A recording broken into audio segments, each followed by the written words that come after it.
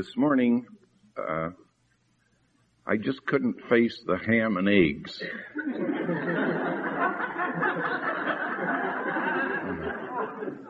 And now we've got to a point where I don't know whether I'm finishing up Brother Calvin's lessons, whether Ernie's going to speak for me tomorrow, or, I just have no idea where I'm at all.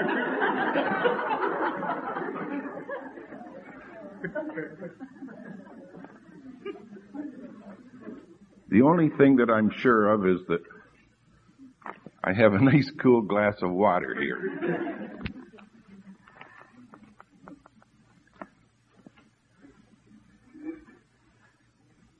This morning, for a short time, I think it would be nice if we turn to the 20th chapter of Matthew, because I'd like to speak shortly on the parable of the laborers in the vineyard.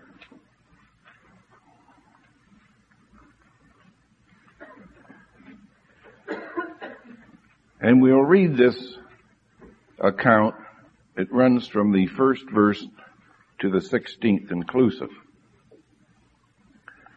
For it says there that the kingdom of heaven is like unto a man that is an householder, which went out early in the morning to hire laborers into his vineyard. And when he had agreed with the laborers for a penny a day, he sent them into his vineyard. And he went out about the third hour and saw others standing idle in the marketplace. And he said unto them, Go ye also into the vineyard, and whatsoever is right I will give you. And they went their way. Again he went out about the 6th and 9th hour, and did likewise. And about the 11th hour he went out, and found others standing idle, and said unto them, Why stand ye here all the day idle? And they say unto him, Because no man hath hired us. And he said unto them, Go ye also into the vineyard. And he said, Whatsoever is right, that shall ye receive. So when even was come, the Lord of the vineyard said unto his stewards, Call the laborers, and give to them their hire, beginning from the last unto the first. And when they came that were hired about the 11th hour, they received every man a penny. Now these are those that went in at the very last hour, in the 11th hour of the day. And when they had received it, they murmured against the good man of the house, saying, These last have wrought but 1 hour, and thou hast made them equal unto us. Thou hast made them equal unto we who have borne the burden and the heat of the day. But he answered one of them and said, Friend, I do thee no wrong. Didst not thou agree with me for a penny? Take that thine is, and go thy way. I will give unto this last even as unto thee. Is it not lawful for me to do what I will with mine own? Is thine eye evil because I am good? So the last shall be first, and the first last. For many be called, but few chosen.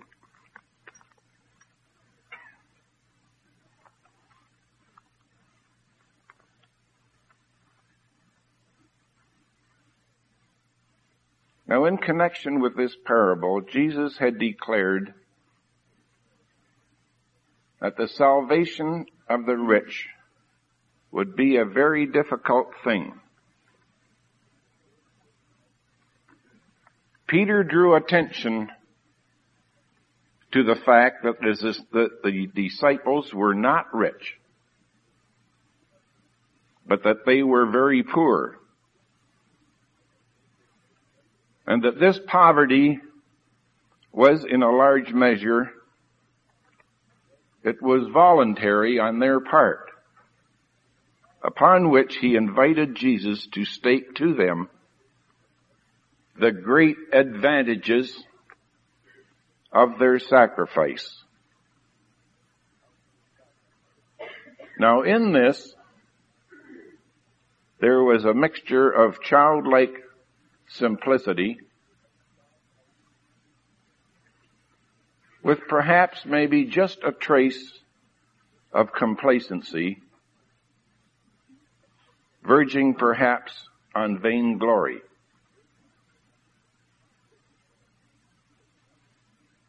This then accounts for the double nature of Christ's answer, which deal with both aspects of Peter's attitude. First, Jesus deals with the sincere aspect. He tells the disciples frankly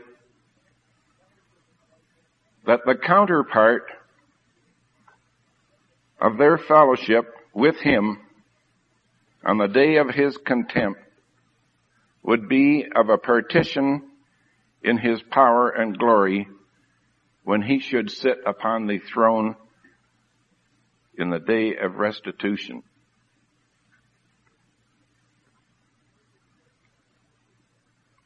And he further says that everyone who had sacrificed for his sake would be recompensed 100-fold.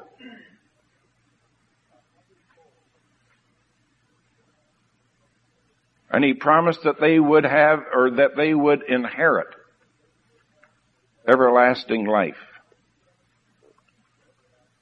But then he adds a statement that suggests qualification when he said, "But many that are first shall be last, and the last first."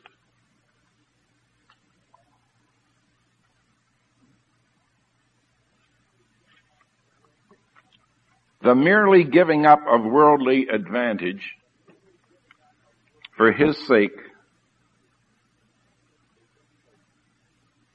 would not ensue final acceptance with God unless the act was performed and accompanied with an acceptable spirit,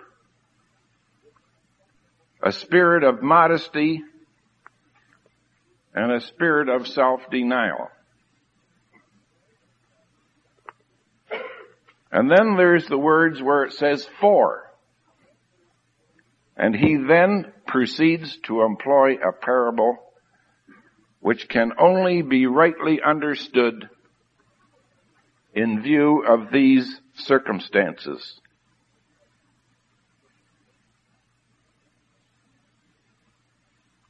Many that are first shall be last, and the last shall be first. For the kingdom of heaven is like unto a man that is a householder, which went out early in the morning to hire laborers into his vineyard. And with these words, Jesus then spake the parable that we have read this morning. he then spoke the parable of the laborers.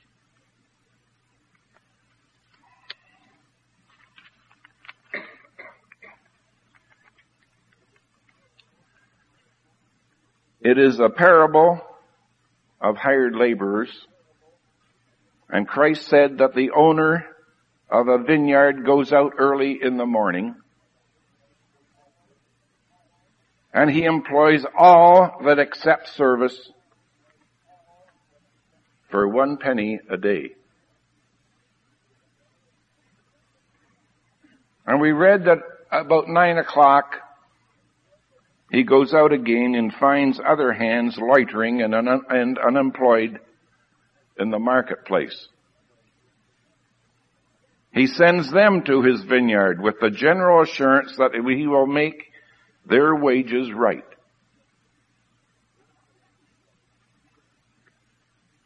He did the same at 12 o'clock. He did the same again at 3 o'clock.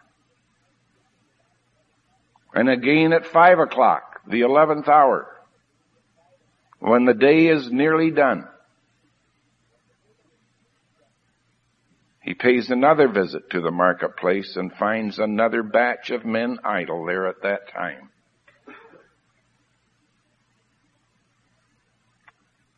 And he sends them also into his vineyard for to work.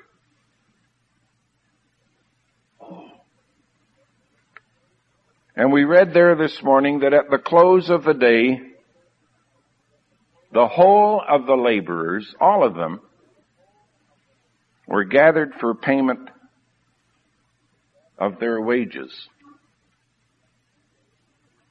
And payment began with those who had come last.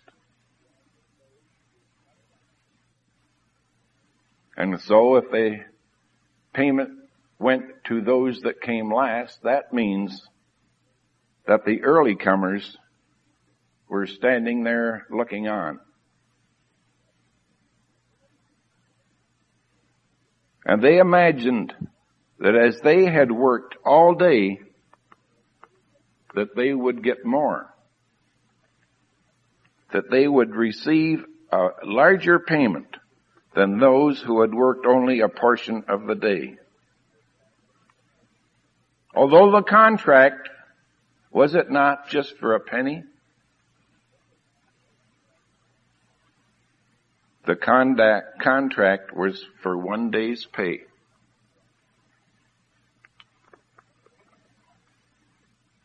And when their turn came, they received what they had agreed upon. But because the others had received the same amount for lesser hours spent in the vineyard, they grumbled.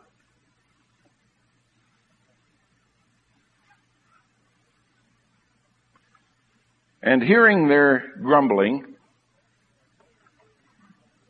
the owner of the vineyard reasoned with one of them on behalf of the rest.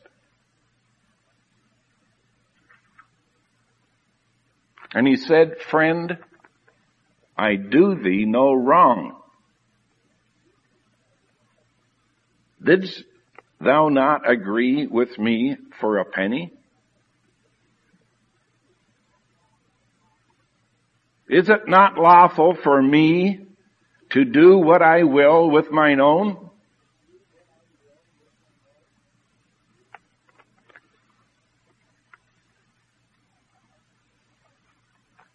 It is customary, brethren and sisters, to understand this parable as teaching that every one of the accepted, everyone will be alike in their status in glory. That those who have just believed and taken on themselves the name of Christ, and then passed away without the opportunity of faithfulness or a faithful stewardship will rank equally with those who through long years of trial, tribulation, ecclesial problems, you name them, have borne the burden and the heat of the day. Now, another favorite idea of some is that it teaches that everyone who believes will be saved without reference to their walk, without reference to their conduct, or without reference to their conversation during this time of their pilgrimage. Those who take this view speak of the penny of eternal life. They suppose that the penny is to teach that everyone called to the vineyard will receive eternal life. And that the difference between acceptable and unacceptable laboring will be in the position assigned to them in the state to which eternal life will introduce them.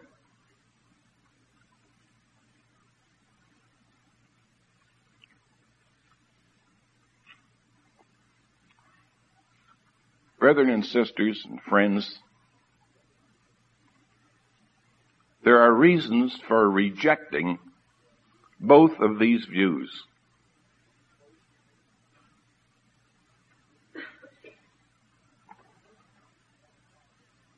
The first reason lies in the interpretation which Jesus himself gives of the general drift here of this parable. And he concludes this parable with this remark, does he not? So the last shall be first, and the first shall be last.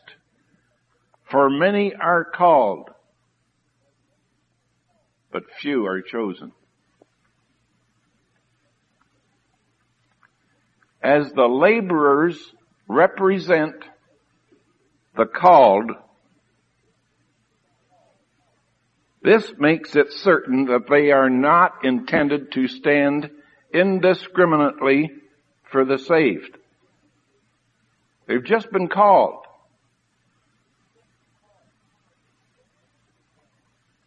They stand for the called, not for the chosen.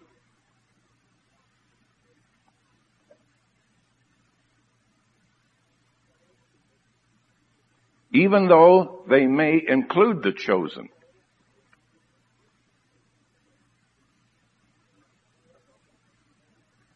The parable is employed expressly to teach that it is not everyone casually employed that is selected as a permanent servant by the owner of the vineyard.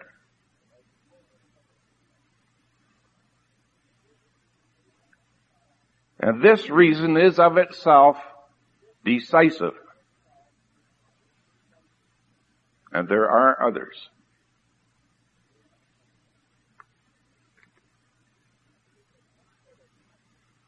It is not fitting that any class of the saved should be represented by those who murmur against the good man of the house.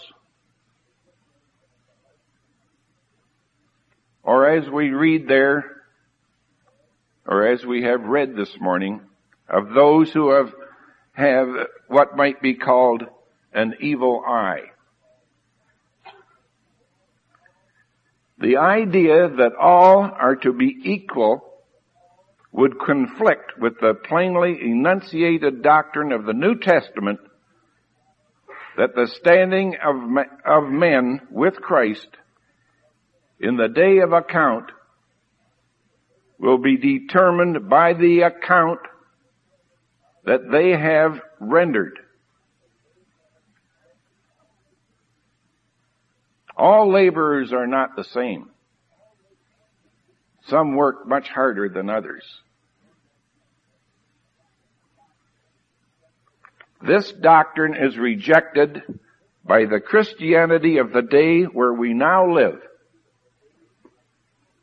as a great many other true doctrines of ours are rejected.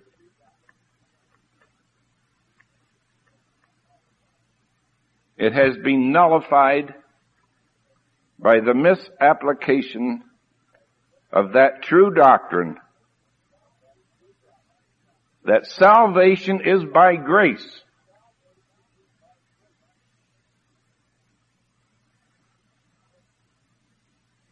not of works. Our salvation is by the grace of God, lest any man should boast.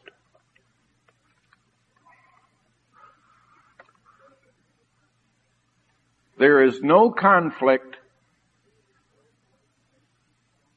therefore, between these doctrines. When it is seen that the doctrine of salvation by grace applies to the foundation and the initiation of the plan.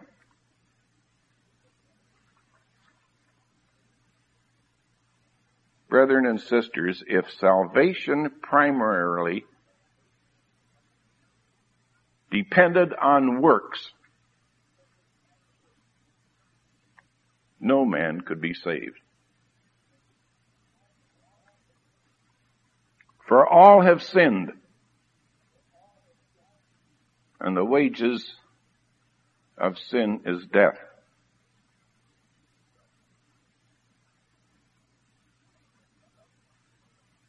Just one sin is enough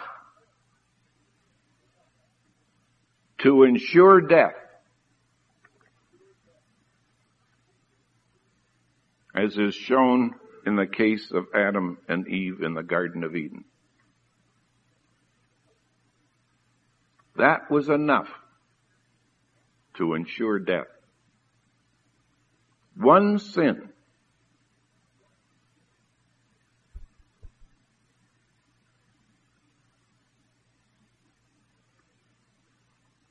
Salvation to be possible at all for any of us has to be by grace and by favor.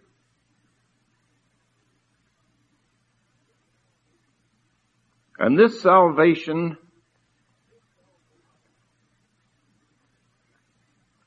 to be possible, or this favor or this grace that we have been speaking of, takes on the form of the forgiveness of sins by which a man becomes justified in the sight of Almighty God.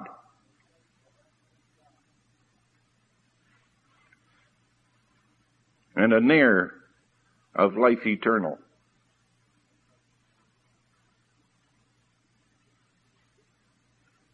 But forgiveness is on conditions. The preaching of the gospel is a proclamation of those conditions. The conditions not only determine the question of forgiveness or the question of no forgiveness, but they also affect the question of how high in glory those who are forgiven will rise. For there are degrees of attainment in Christ, as we spoke of in the parable yesterday. And it is here where the elements of account come in. It is here where works will determine a man or woman's position at the judgment seat of Christ.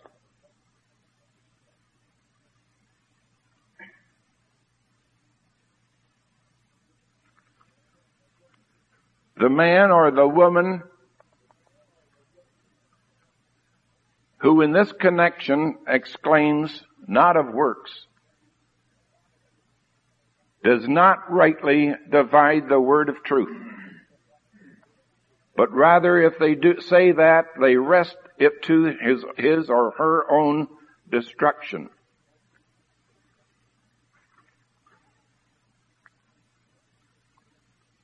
Nothing is more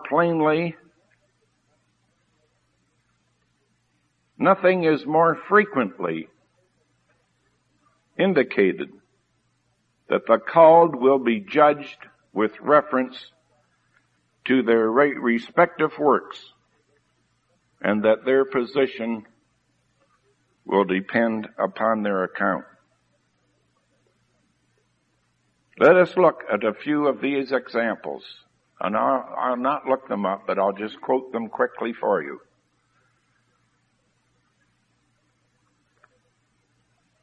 Revelation 22:12 says, "Behold,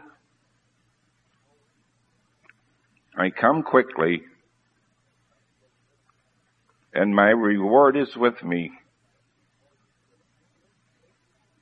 to give every man according as his work shall be." Matthew 26:27 says,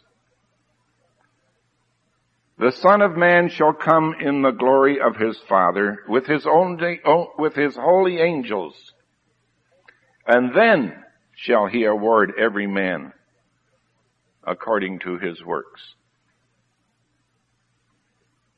1 Corinthians 3:8 says, "Every man shall receive his own reward according to his own labor."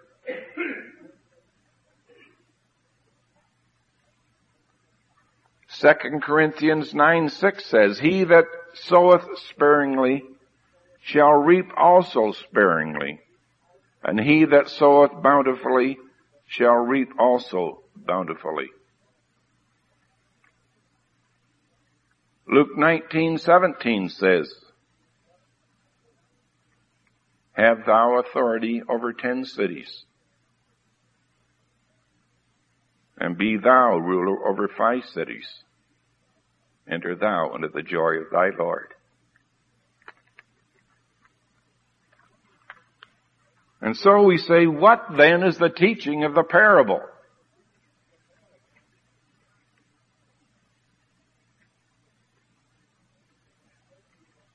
That not everyone that labors in the vineyard will receive the Lord's favor at the time of judgment.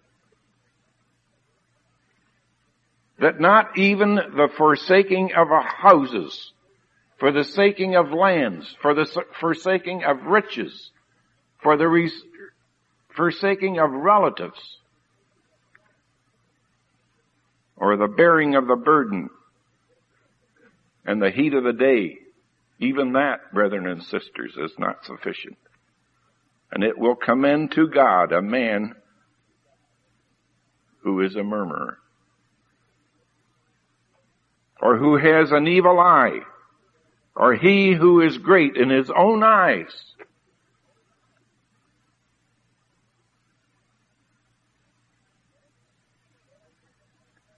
That it is a necessity that a man recognize the absolute sovereignty of the Lord of the vineyard,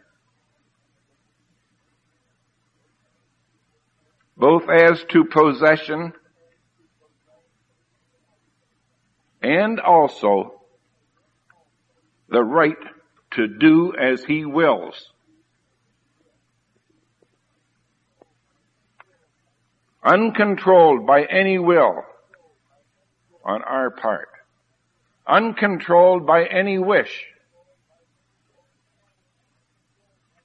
Uncontrolled by any whim of our imagination.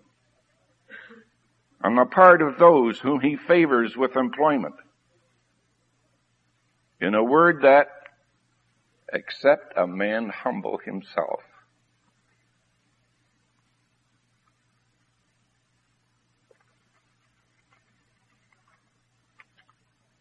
except we humble ourselves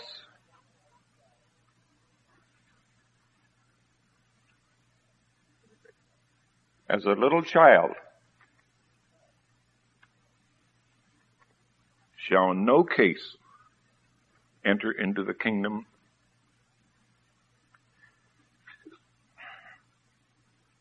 of our Lord.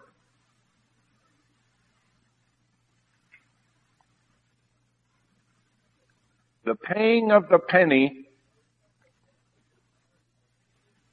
is a mere part of the drapery of this parable. The paying of the penny is a mere part of the drapery of this parable.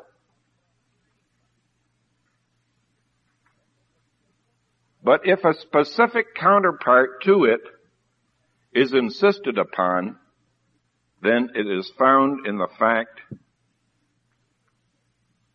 that the Lord is just.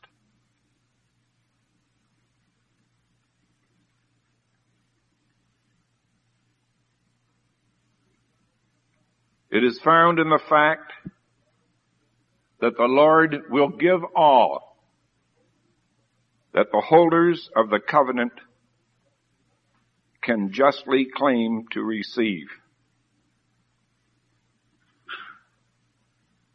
And what is that? A mere resurrection.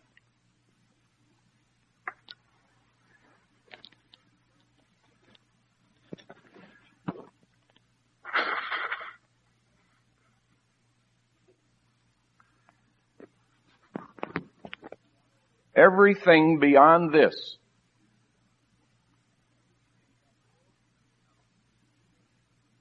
is favor and grace.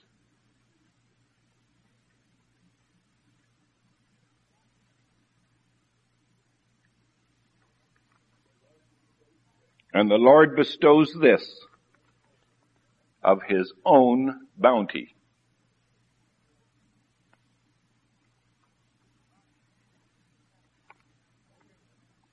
And only where men and women find favor and grace in his eyes.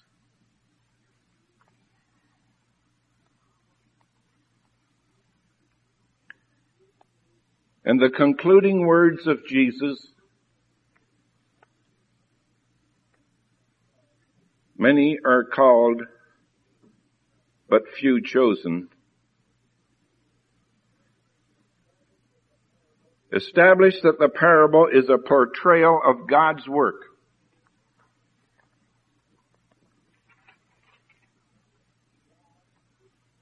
God is still, brethren and sisters, God is doing the choosing.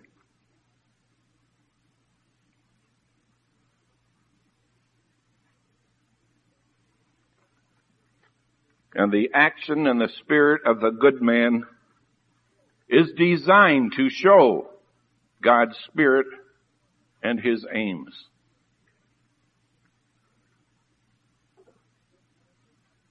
The good man was uncommercial.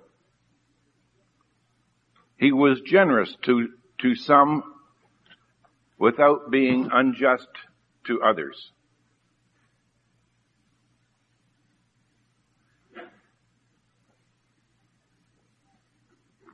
His actions at the end of the day, in the payment of what he agreed he would pay,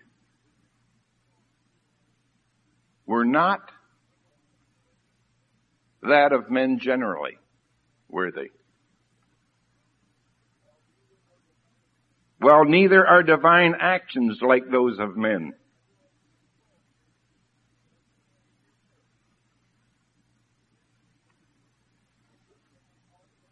The good man also asserted his absolute right He could do as he willed with his own. And laborers did not prescribe the limits of what he could do or what he could not do. So too God is sovereign.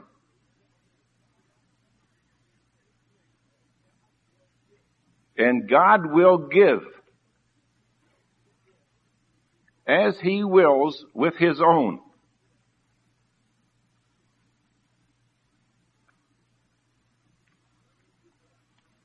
Paying to bargainers as had been agreed, generous to those who labor in trust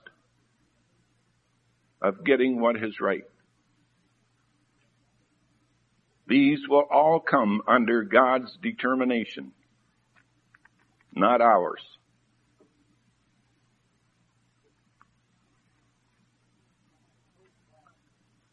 The first last are the Jewish legalists, the men of the present world. And the last first are the children of faith and are the children of the kingdom and heirs of the age to come. And so the last will be first, for the future is theirs. For Jesus did not say, so the last are first, but rather he said, shall be first.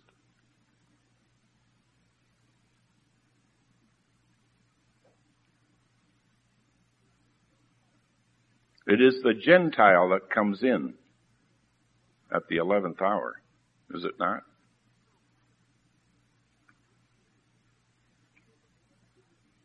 And so the man who received payment and grumbled, we read, had an evil eye toward the good man. He was told to take that thine is and to go thy way. And he was dismissed from further service and has no place in the future.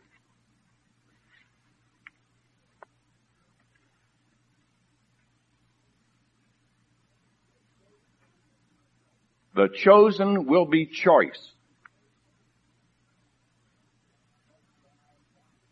because God will be choosing them.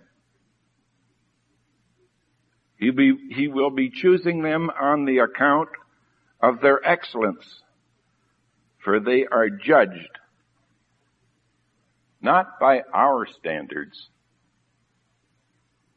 but they will be judged by his standards.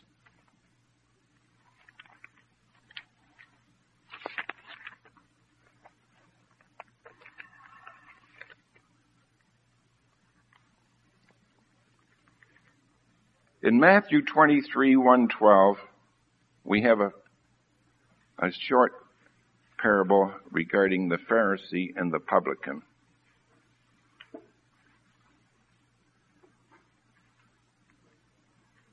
And I'll just close off this part of our lesson with a few thoughts from this parable. We read that though men ought always to pray and not to faint, there are qualifications to be observed. We are not to suppose they will be heard for their much speaking, as we are told in Matthew 6:7. Neither is the mere offering of prayer acceptable unless it is offered in an acceptable and a contrite spirit.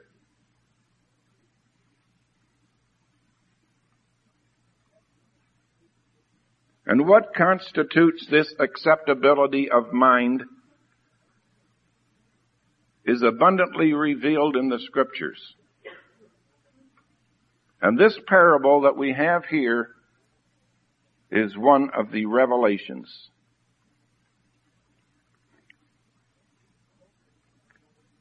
It is spoken, we are told, in the verse introducing it, concerning certain who trusted in themselves that they were righteous and yet despised others. And it is concluded by the declaration on the part of Christ that everyone that exalteth himself shall be abased, and he that humbleth himself shall be exalted.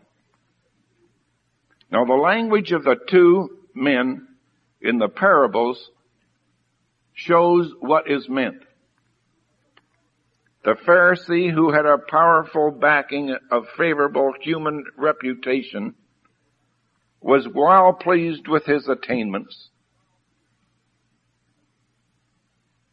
And the publican, whom the Pharisee as well as the Jews in general regarded in an odious light, realized his dependence on the divine clemency for permission even to live.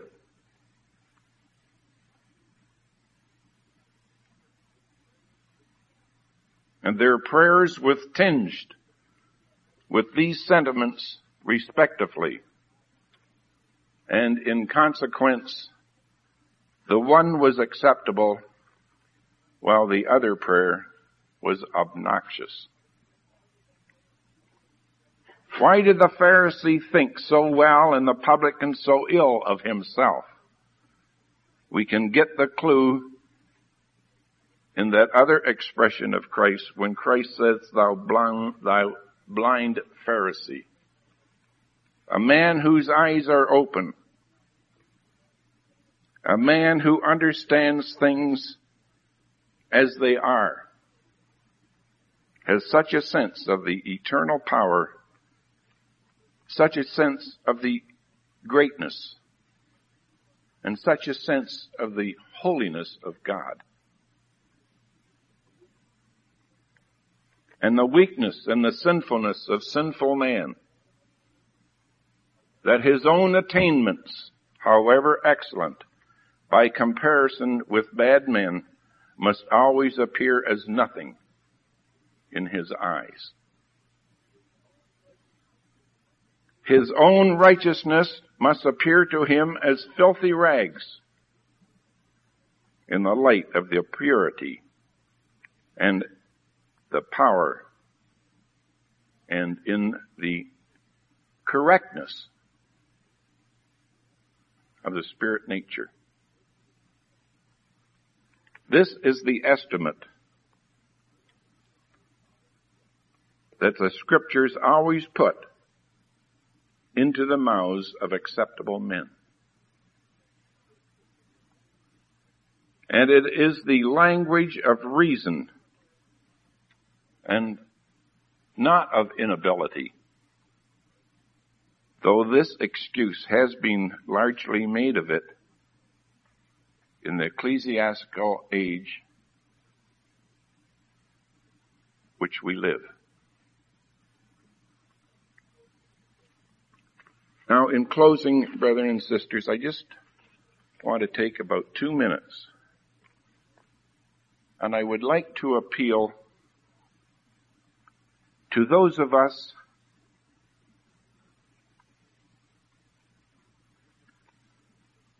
who have not yet been baptized, whether we are young or whether we are older. We have heard this week by Brother Ernie that we got to get out of Adam and to get into Christ. We have heard that baptism will guarantee us a resurrection.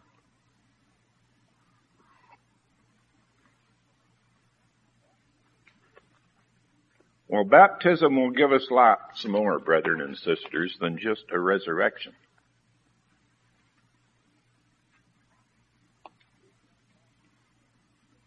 Is not baptism a means of being adopted into the household of God? It'll give us that.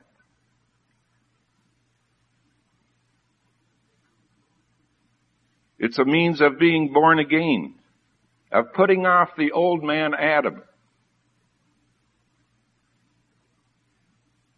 and putting on the new. So then we will be out of that Adamic nature,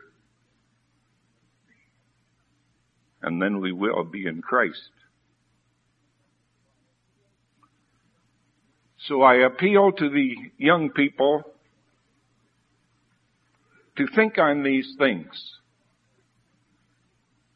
It'll not just give you a resurrection at the return of Christ. It'll give you these other things. And besides these, you will become the seed of Abraham. It's another good point. You'll be in the Abrahamic family instead of a Gentile.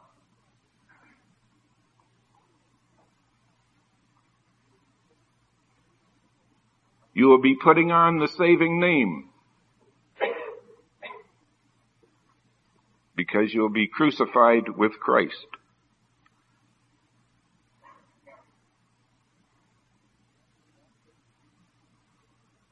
Baptism will bury you and raise you with Christ. You will become a new creature in Christ. You will become clean through the Word.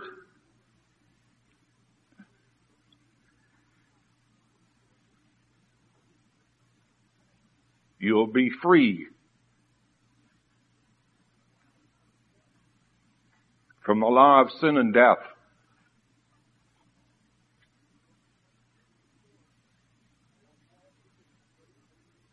You will pass into the state wherein there is therefore now no condemnation.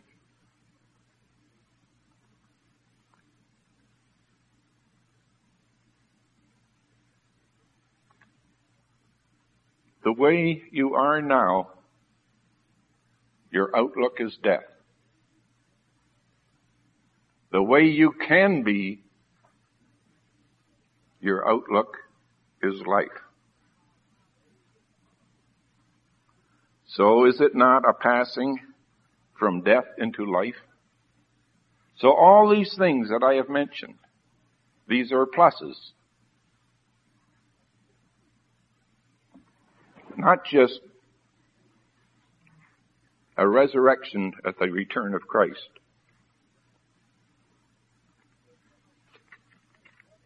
And so let none of us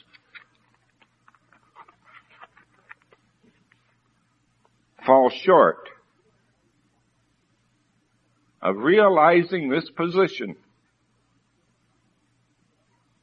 that these young people can come into, and that we who have been baptized are into. Let us not realize or fall short of realizing this position that we are now all in. Thank you.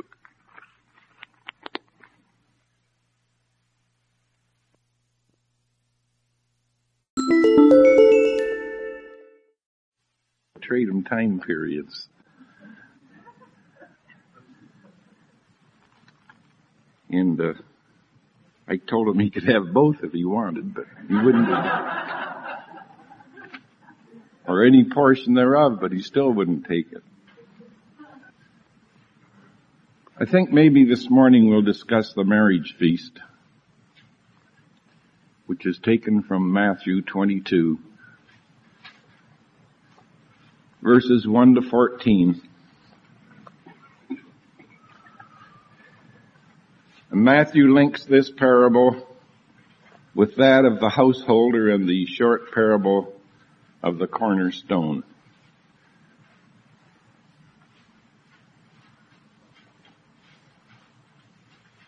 In plain language, Jesus had uttered the words, "The kingdom of God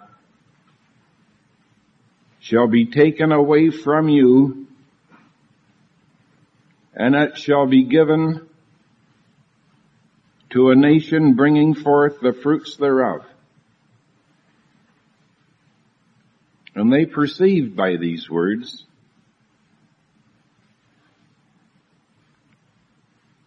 and this is told to us in Matthew, that he spake of them. They sought to lay hands on him there.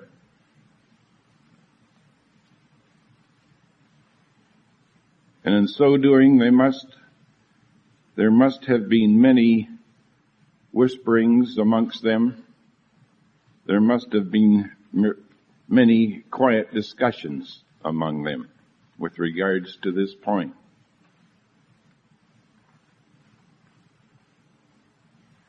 Although then no verbal question was put to Jesus yet the circumstances called for an answer, and so Jesus answered, and he spake unto them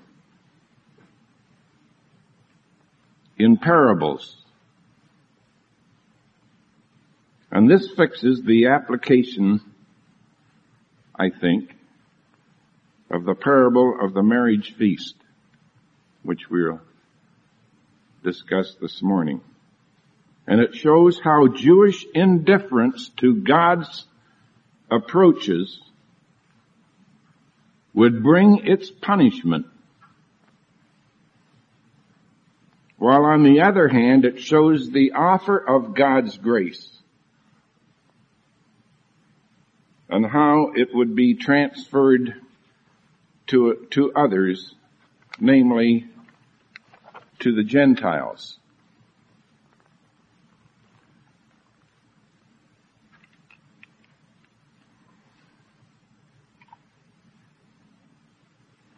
This parable was spoken by Jesus. I speak loud enough so that when I make a mistake, you can all hear it. I found that out about Tuesday, wasn't it? This parable, can you hear me at the back? This parable was spoken by Jesus soon after he had uttered the parable of the vineyard. And it was uttered to the same people. That is, it was uttered to the chief priests as well as unto the Pharisees. Both of these groups perceived his parables were aimed at them. And the great fact of the situation was the hostile attitude of the priests, who ought to have been foremost in the recognition and exposition of the truth. Israel's leaders are men who have received an invitation which they despised and who abuse and who ill-treat and even kill the messenger who conveyed it to them. The invitation is from the highest quarters.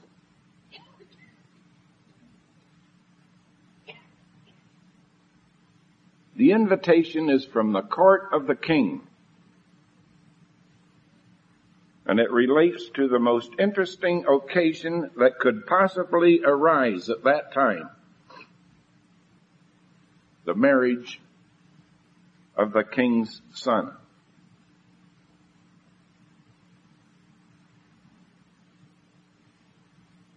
It scarcely requires saying that the king is God, and that the king's son is Christ, and that the marriage proposed for Christ is the consummation of his work. This we know will happen at his coming, which is expressly described in the last of the apostolic writings under the figure of a marriage. Revelation 19:7 and 8 says, "The marriage of the Lamb is come, and the wife hath made herself ready. And to her was granted that she should be arrayed in fine linen, clean and white."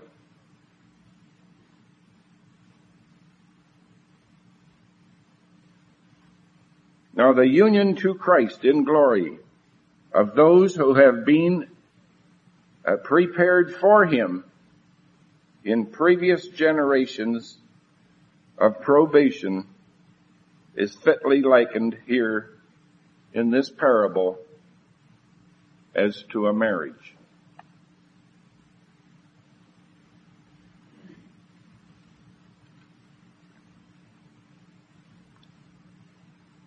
When the truth of man's mortality is seen, and the death is recognized as a temporary victory over the Lord's people, this obscurity vanishes, and the beauty of the parable then shines forth to us.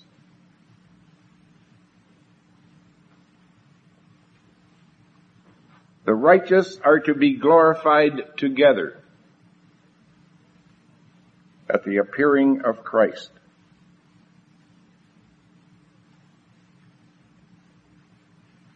They will be presented at that time as a multitudinous bride to the Lord at his return.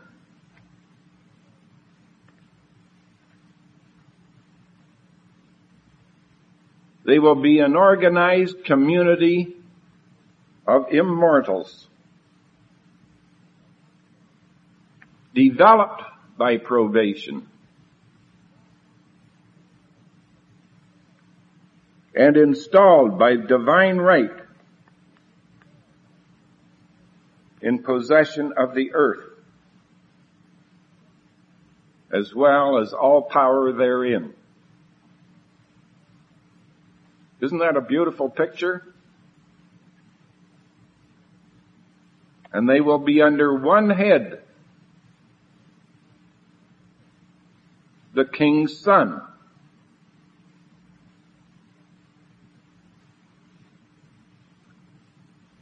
King of kings and Lord of lords.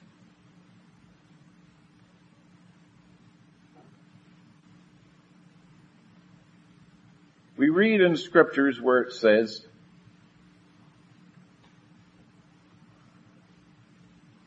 that God sent forth his servants at sundry times and in divers manners to invite men to this proposed wedding.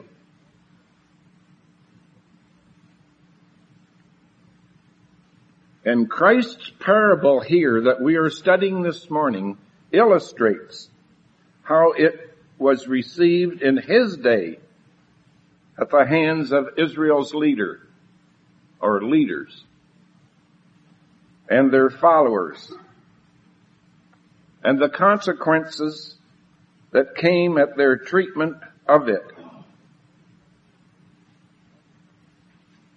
The bearers of the invitation were Christ and his apostles. And they delivered this invitation to many, only a few of whom appreciated it at its true level. So few that they are not represented in the first stage here in this parable. The common attitude was that which was represented.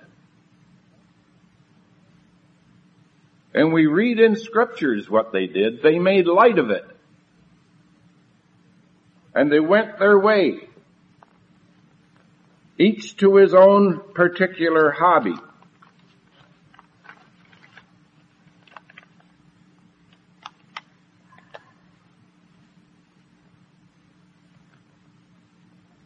And they did even worse than that, didn't they? They not only went towards whatever was interesting them, or to their own particular hobby. They persecuted and they destroyed the Lord Jesus and his apostles. And the ultimate sequel was terrible. And it says that the king was wroth, and he sent forth his armies and destroyed those murderers, and he burnt up their city.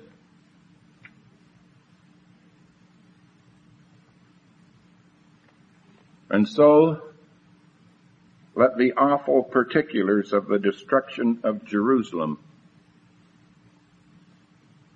that has been furnished for us all to peruse in the writings of the historian Josephus, let his writings then bear witness to the fulfillment of this quotation in this parable.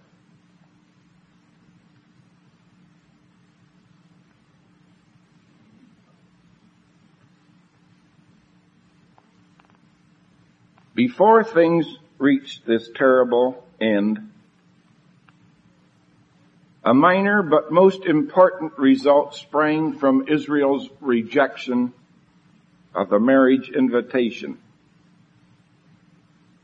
And it is one that specially affects us as part of the Gentile community to whom the invitation has come.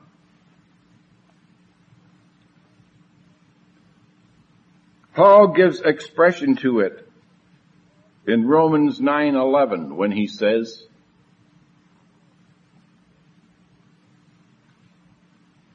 "Through their fall salvation is come unto the Gentiles. Then said he, the king, to his servants, The wedding is ready, but they which were bidden were not worthy. Go ye therefore into the highways, and as many as ye shall find, bid to the marriage."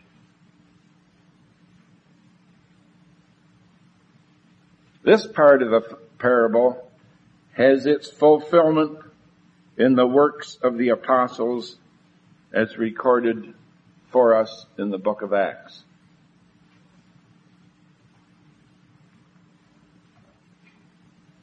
And we know that Peter, as Christ had appointed, took the foremost part in this, as also in other matters.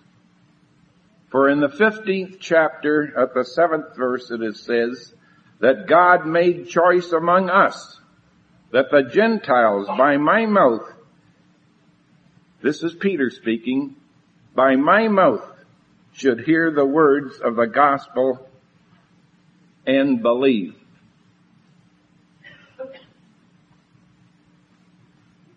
Now the Apostle Paul gives expression to it in his own case in Acts 13:46.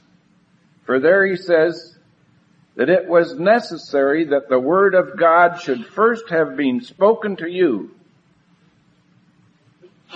That was necessary, he says, to the Jews. It was necessary that the word of God should have been spoken to you. But seeing ye put it from you, and seeing that ye judge yourselves unworthy of everlasting life, lo, we turn to the Gentiles. And so thus the invitation that was originally addressed to Israel alone was extended to the occupants of the Gentile highway.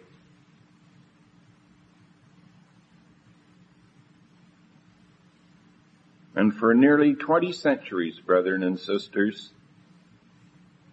it has been almost confined strictly to the Gentiles. And with the lapse of time and the prevalence of corruption,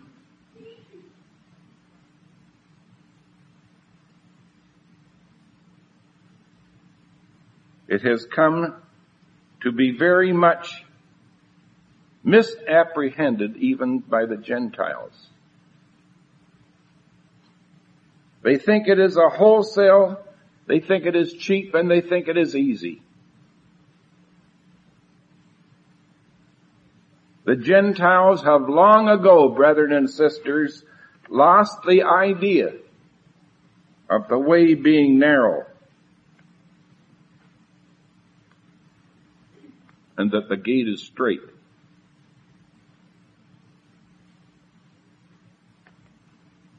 They, the Gentiles, have long forgotten that God did first,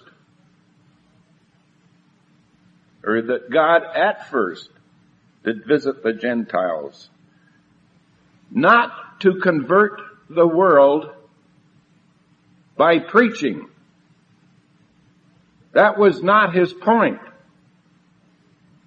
He told us what he wanted to do, but to rather to take out of them himself a people for his name.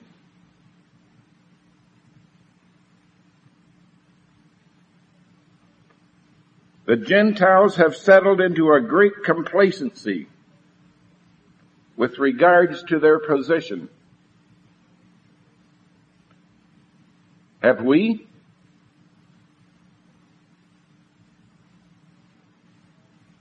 The Gentiles imagine they are all the Lord's people, in total forgetfulness of the words of Christ.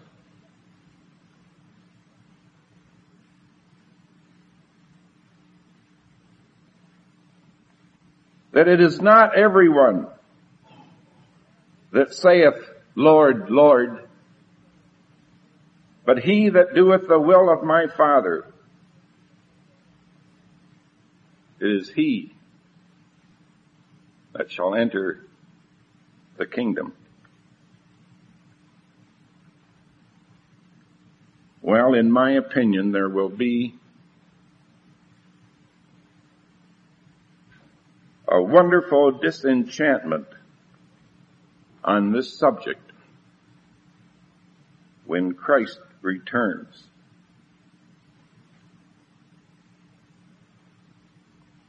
And the parable teaches that we are studying this morning, the parable teaches there that he elsewhere plainly declared these words, for he spoke them. Many shall come to me in that day and shall say, Lord, Lord, have we not preached in thy name? And in thy name have we not done many wonderful things? But I will profess unto them, I never knew you. Depart from me, ye that work iniquity.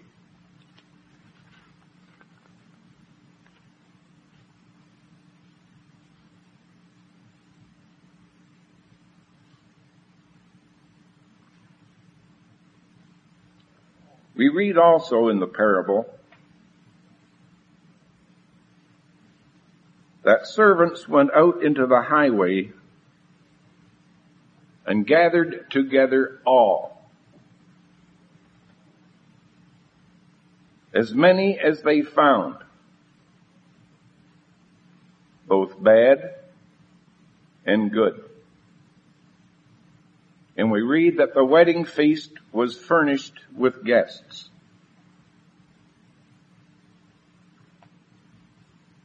And so by this we see that the apostles did their work. The results will be seen in the immense multitude that shall be gathered in Christ's presence for judgment in the day of his appearing.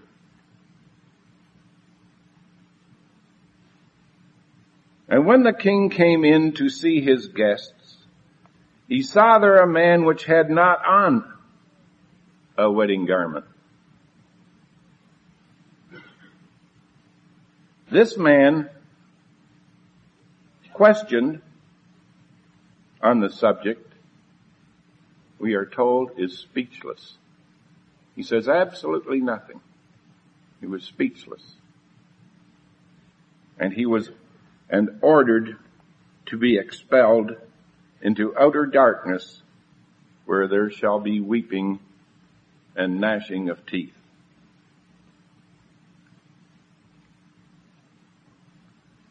And then Christ adds a comment and says,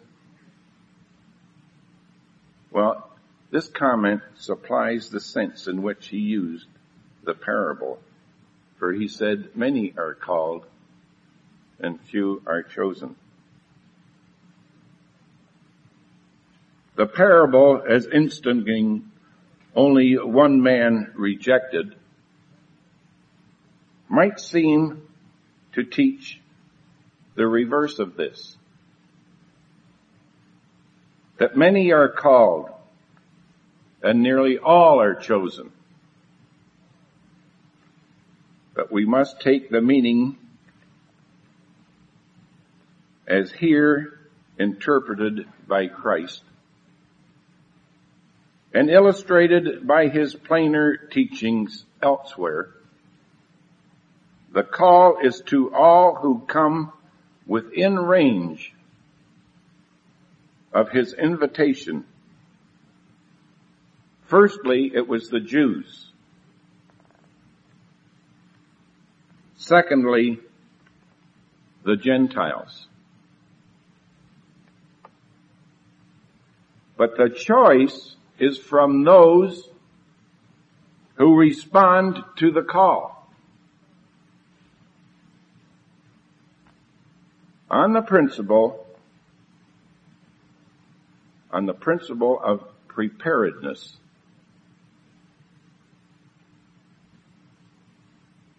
For what they are called to.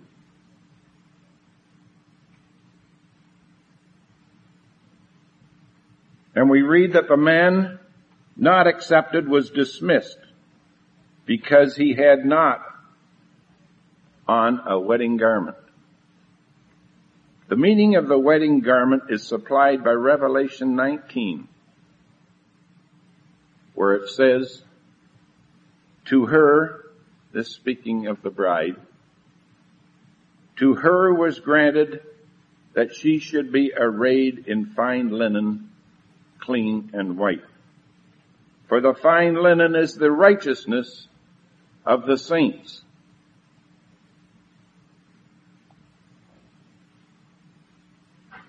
This is in harmony with every teaching of the Word and every reasonable consideration in this case, that a man's acceptance of the gospel will not be counted for righteousness unless it brings forth compliance on his or her part with the will of Christ, as is expressed in the commandment.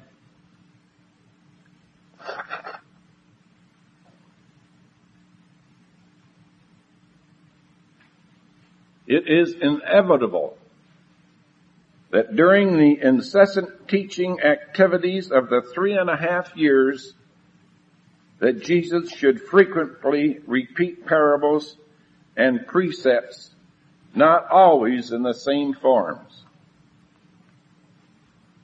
whence most easily arises the so-called discrepancy between 3 or 4 separate accounts, which are really, brethren and sisters, in themselves, they are really absolutely consistent.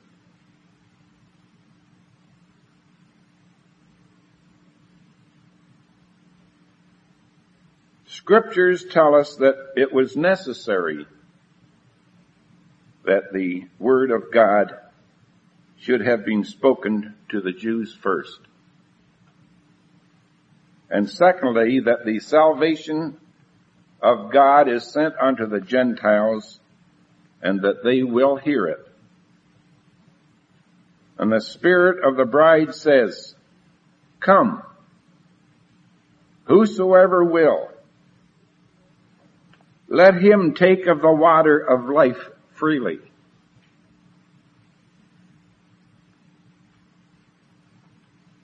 And the highways and the hedges operation that we read of there in that parable,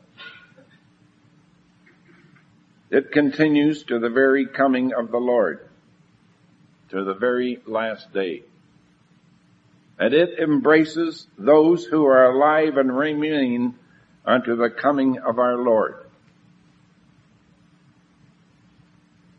It acts upon the figuratively poor and maimed. It acts upon the halt and the blind. And this explains why it is that the gospel is not received among the wise and is not received among the noble of the world, but it is confined to such as are of no standing, or those who are of no account. Even as it was in the days of Jesus, the cultured and the well-to-do are too much preoccupied with their own self-comforting devices to have room for the ways of God. And it is the lowly classes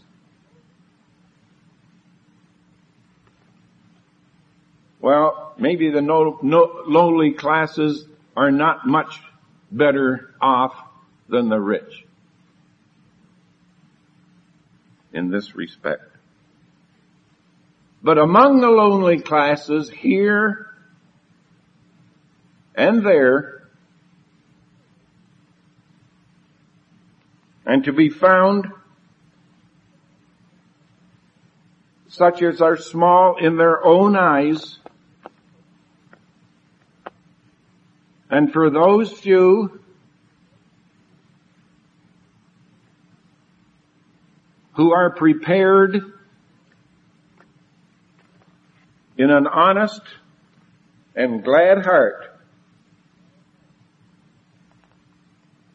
to receive the kingdom of God as little children. This, brethren and sisters, is my interpretation of this particular parable. And now we have a few minutes left, so let us look at Matthew 21. Look at about 8 verses there, beginning at the 33rd verse, and continuing on to the 41st. This is the parable of the vineyard, and you'll all recognize this parable, and we'll just deal with it shortly to end off our class.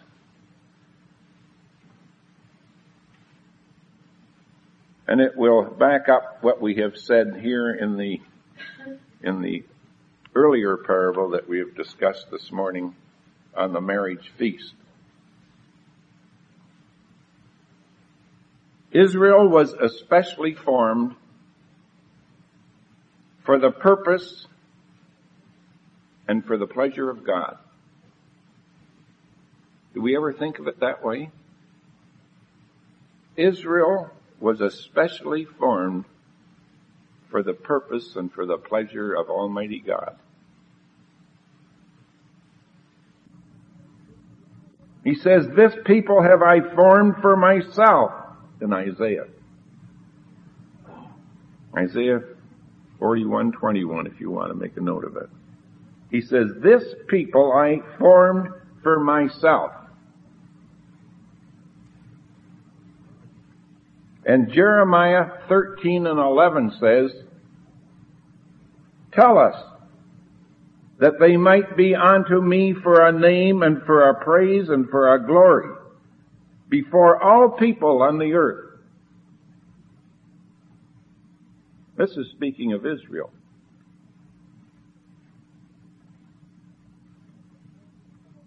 The planting of a vineyard is a frequent figure of Israel's national corporation.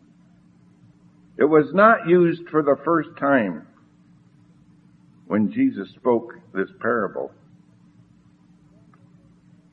So early as in David, we read these words. This is from Psalm 80, verse 8. Thou hast brought a vine out of Egypt. Thou hast cast out the heathen, and thou hast planted it. Thou preparest room before it, and didst cause it to take deep root, and it filled the land.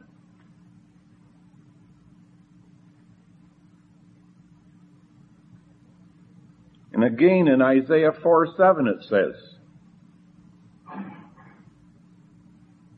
well, it is a theme of a song, for it says, now will I sing to my beloved a song of my well-beloved touching his vineyard. My beloved hath a vineyard in a very fruitful hill, and he fenced it, and gathered out the stones thereof, and he planted it with the choicest vine,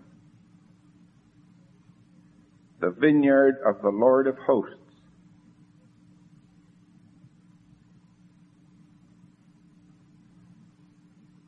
Is the house of Israel.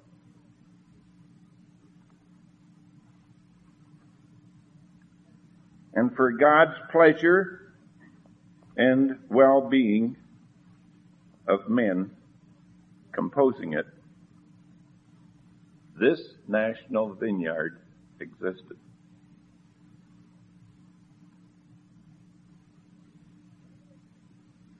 Had it answered its end, nothing but the purest prosperity would have attended it. God was waiting over them to do them good. And Moses, in his writings,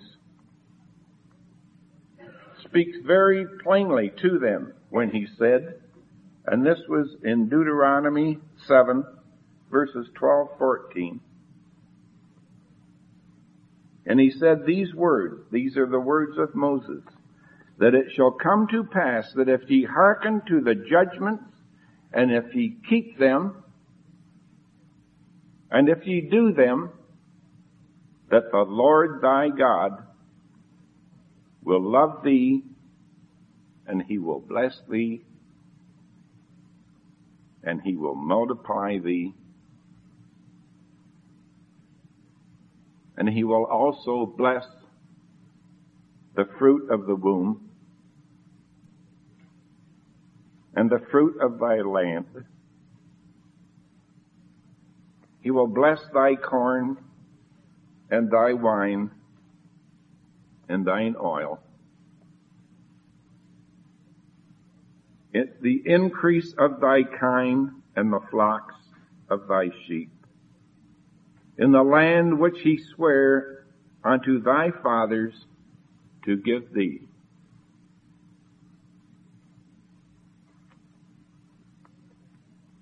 And he further goes on and says that thou shalt be blessed above all people, and that there shall not be male or female barren among you and thy cattle.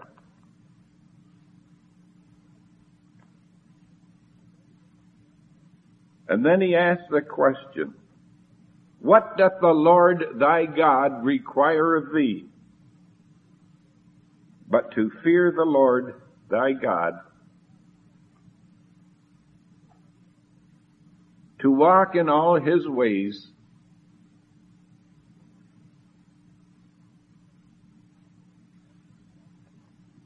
and to love him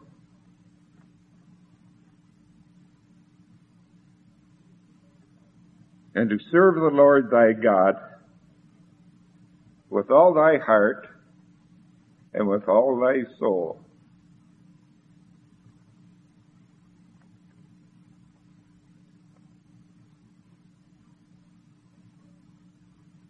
Doesn't that paint a beautiful picture?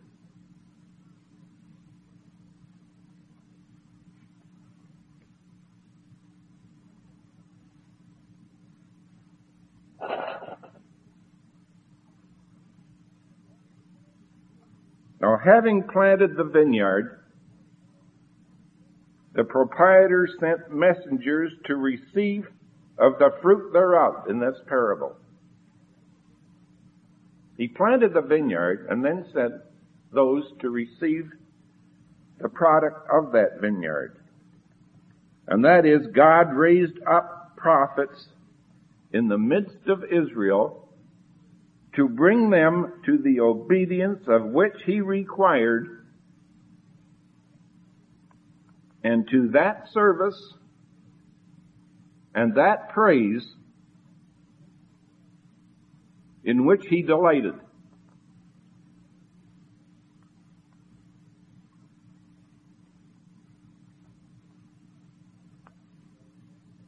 With what result everyone acquainted with Israel's history knows.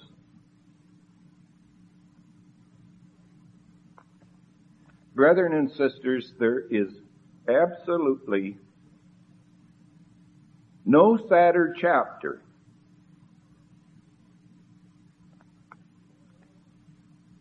in the whole of human confusion upon earth than this.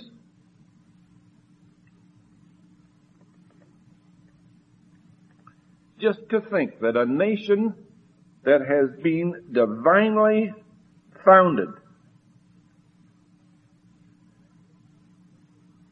a nation that was divinely constituted, that was divinely guided,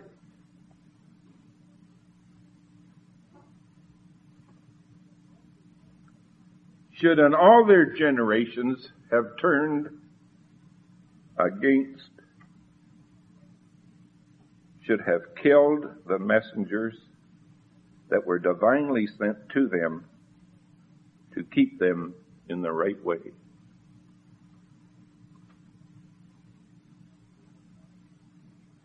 It is a fact which painfully appears in the details of Israel's history, and is thus concisely and most graphically summarized at the close of the divine record. The chief of the priests and the people transgressed very much after all of the abominations of the heathen, and they polluted the house. And the Lord, the house that he himself had hallowed in Jerusalem. I'm reading from 2 Chronicles, by the way, if you want it, chapter 34. And the Lord God of their fathers sent to them by his messengers, rising up many times and sending, because compassion on the people of his dwelling place. But they mocked the messengers of God. They despised his words, as well as misused his prophets, until the wrath of the Lord arose against his people, till there was no remedy.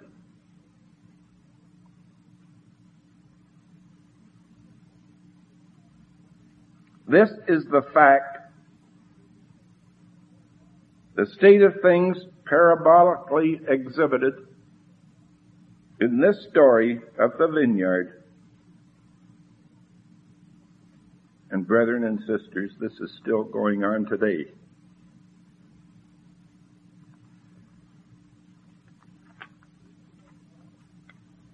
Israel's long career in insubordination culminated in the rejection of the crucifixion of the Son of God himself. Judgment was not long delayed after this. The account of public events during AD 30 to 70, which is a vulgar area in all the world's history, recorded for us in the writings, as I spoke of earlier in the other parable of Josephus, is the historic illustration of the process of the miserable destruction which, in the fulfillment of the words of Jesus, slowly came upon them as the result of their disobedience. And so the vineyard, by that process, was taken from the order of husbandmen then in possession. And of that vineyard, Jesus is here exhibited as the heir, and he has not since that time come into possession, but he will do it shortly as the heir. And he indicates such an event in sanctioning the statement that it will be given unto others. And the gospel of the kingdom enables us to realize and to recognize who those others are. The Lord Jesus and his brethren, in the day of his glory,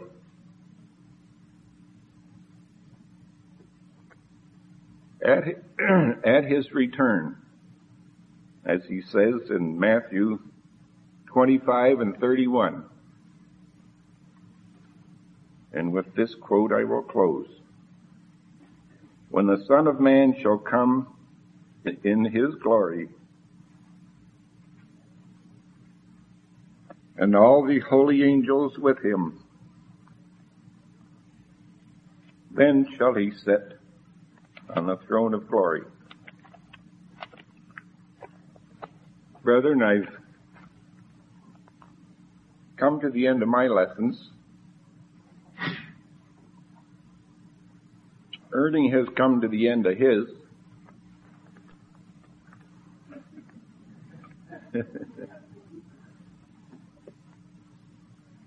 Enough said.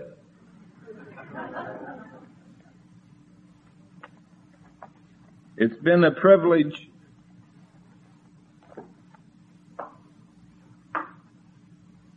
to be with you this week. I have enjoyed these classes, and I hope you have. I hope that we have all gained, a little bit of knowledge. And so,